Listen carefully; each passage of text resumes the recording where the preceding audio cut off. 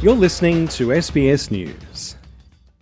The UK and Australia have been meeting in London to build relations between the UK's Defence Minister Ben Wallace with his Australian counterpart Richard Marles and Australia's Foreign Minister Senator Penny Wong with Britain's Foreign Secretary James Cleverly. Mr Cleverly has been especially keen to emphasise what a good relationship they have. I'm left at the end of this 2 days working closely with my Australian counterparts, absolutely confident that this is the start of a beautiful friendship. But like any friendship, quarrels can arise. Earlier this week, Penny Wong called for Britain to come to terms with its uncomfortable past. In a major speech to King's College in London, Senator Wong evoked her family's experience of British colonialism. My father is descended from Hakka and Cantonese Chinese.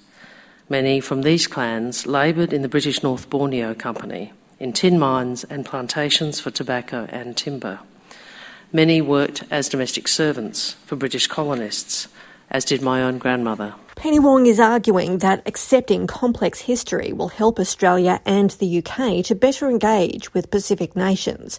James Cleverly says he's already come to terms with that past and his eyes are now firmly on the future and its regional goals, including greater ties in the Indo-Pacific to counter China's influence. We have had the chance today to talk about a wide range of bilateral topics, regional topics, talking about the UK's Indo-Pacific strategy and the incredibly important role that our relationship with Australia has in helping us realise our aspirations. Australia has some goals of its own. Richard Marles says the AUKUS agreement is a huge part of them. As I've said previously, this is a huge moment in our country's history. This will change Australia's international personality. It will dramatically build our capability, and with that it will build our sovereignty. When asked a question that addressed speculation about the AUKUS project and if it would make Australia the modern-day equivalent of a seafaring colonial Britain, Penny Wong was clear. Australia seeks a submarine capability because we want to contribute to the sort of region we want.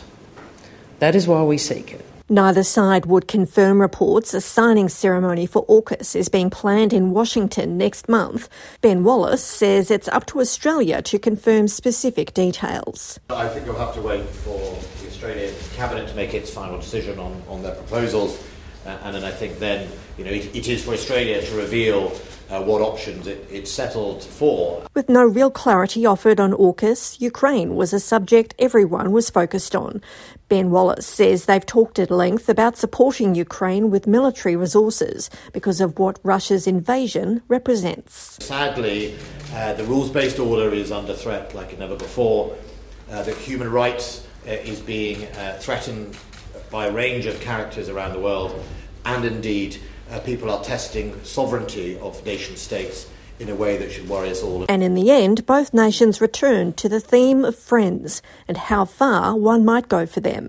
Penny Wong again. We all are aware of the strategic circumstances we face in different theatres, and we are deeply committed to working with each other to protect, safeguard the sort of world we want our children to live in.